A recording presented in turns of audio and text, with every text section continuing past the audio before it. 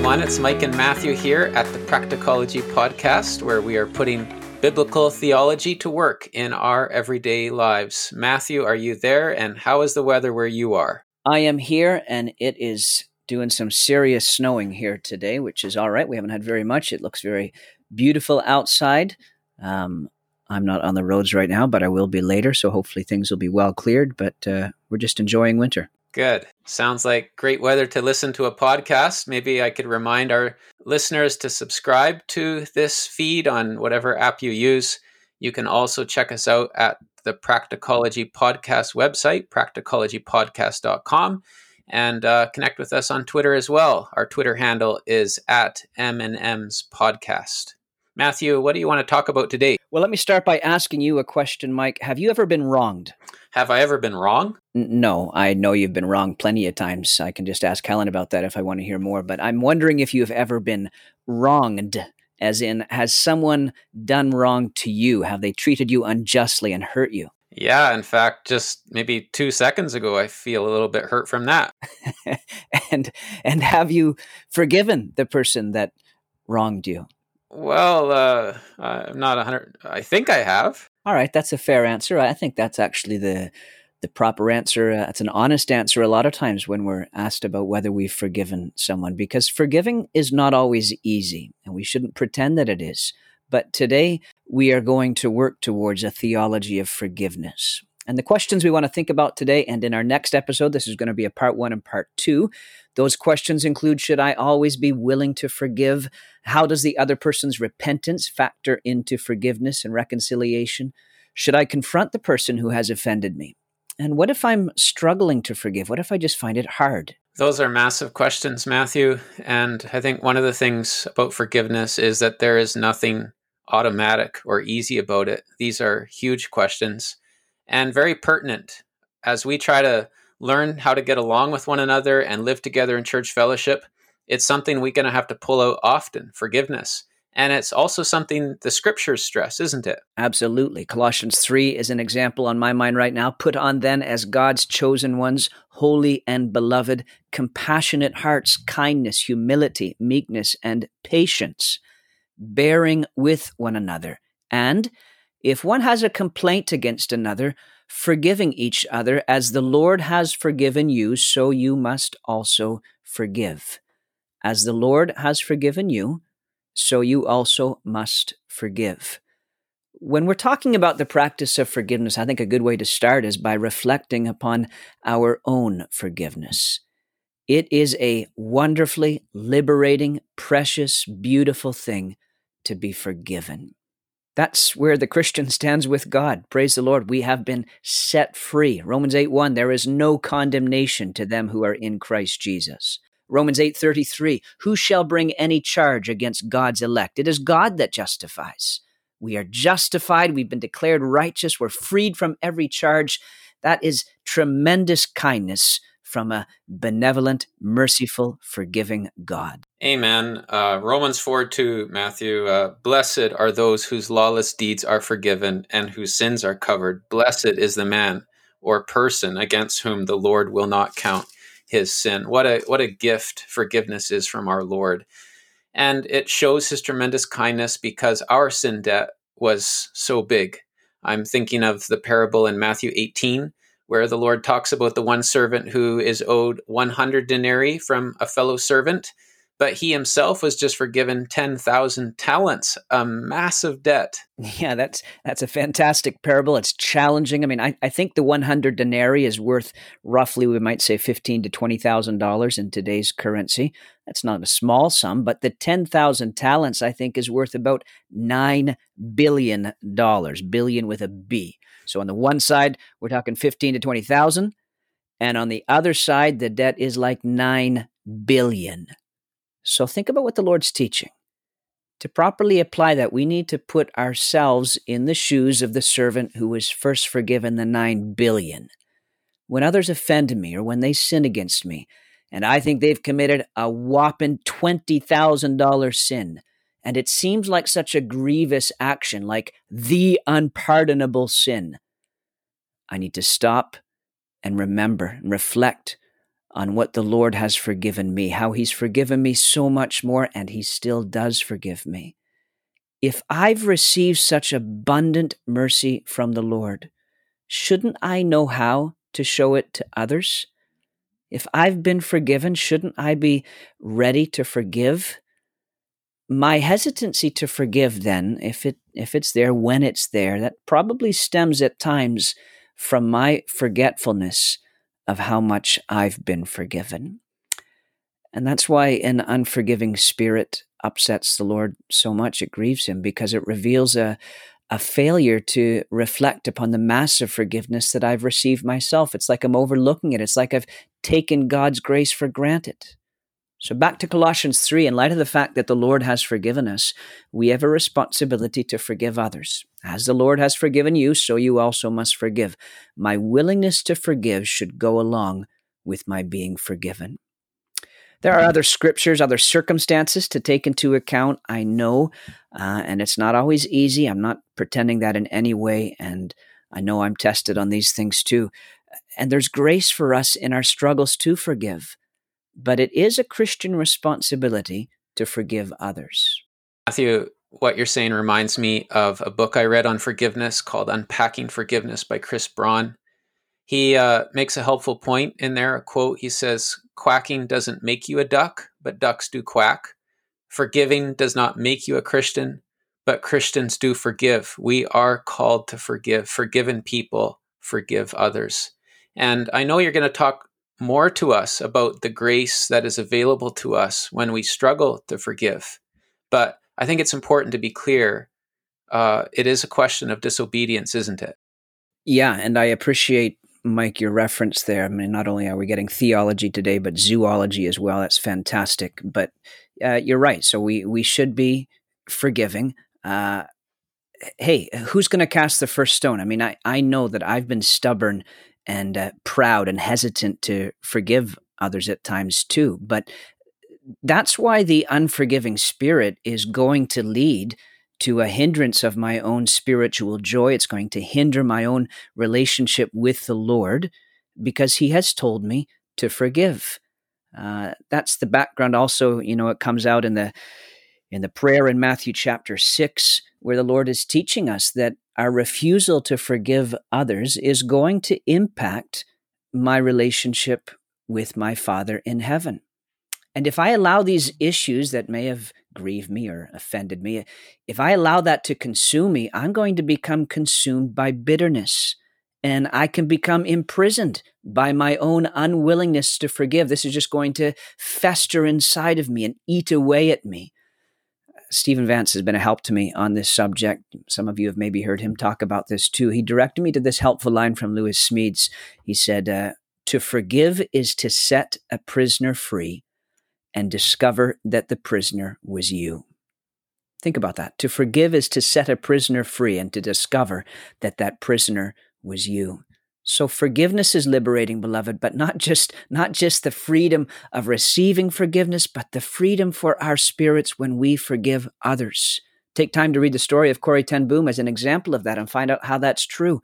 We do have a responsibility to forgive. Yeah, that all sounds good so far, Matthew. Challenging, but healthy and good. But what about people who aren't repentant? Yeah, that is a big question. Let me try, Mike, to say some things here. Feel free to chime in, correct me, help me. Can people who don't repent experience forgiveness? Well, I would say no, not really. Yet there does still lie a responsibility in my own heart. So what I mean is if somebody has sinned against me, they're refusing to repent, they're not going to experience forgiveness. I've still got a responsibility in my own heart to have a right attitude towards them. How am I reconciling this? Well, I'm saying that while forgiveness and reconciliation will not be fully realized, I can still choose to be ready to forgive. I'm still responsible for the attitude of my own heart, not for their heart, but for my heart, so I can still possess a forgiving disposition. Yeah, and this parallels our relationship with the Lord, right? I can't say I was forgiven before I repented and sought the Lord, but he was extending the offer of forgiveness to me. He was willing to forgive me. Exactly. So we are imitating the Lord in this. We're applying the principle of love your enemies, bless those that curse you. It creates what some have called, what you might call, a one-sided forgiveness.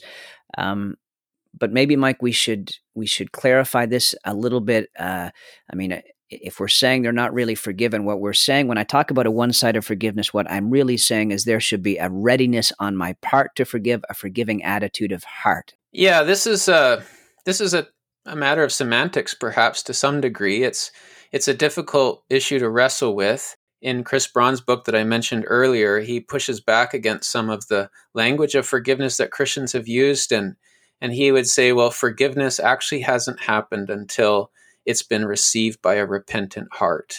I think one of the things going on here is whether we're talking about a big thing or a small thing.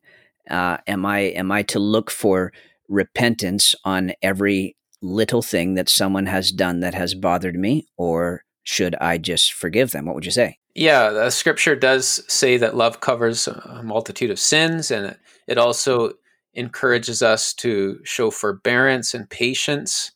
And so I think there are a lot of things that happen in our relationship with the Lord that never register that, oh, I've done this sin and I need to confess it. And yet we know the Father forgives us. And in the same way, there are smaller level things, grievances, annoyances, little rude remarks or whatever. And very often we can just let that go and move on. But I do think that there are other things that threaten the relationship itself and are impossible for the person who's been sinned against just to forget about. And then forgiveness needs to take place at a more formal All right, level. good point.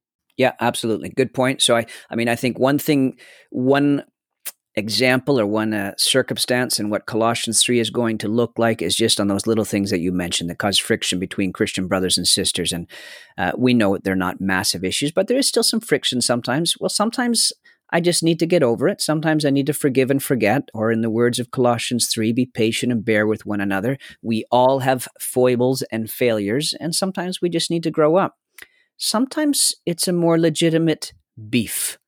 Sometimes the other individual has really and truly hurt us, and sometimes they may not know about it, or they may not care. Sometimes they may know, and there just is no apology forthcoming. What am I going to do? Well, am I going to hate them? Am I going to give them the evil eye in meeting? Am I going to hold a grudge against them and their family to the fourth generation? So this is where the forgiving spirit can still be put into action.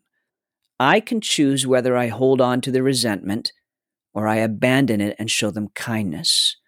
And showing kindness doesn't mean I'm taking a light view of their sin. It's my disposition toward the person despite their evil action. It's possible to hate their action justly and yet treat them graciously out of love. Maybe this will help bring about the repentance from them. It also doesn't mean that their sin has no consequences. So in Scripture, think about the time when the prophet Nathan confronted David with his sin in 2 Samuel 12. David said to Nathan, I have sinned against the Lord.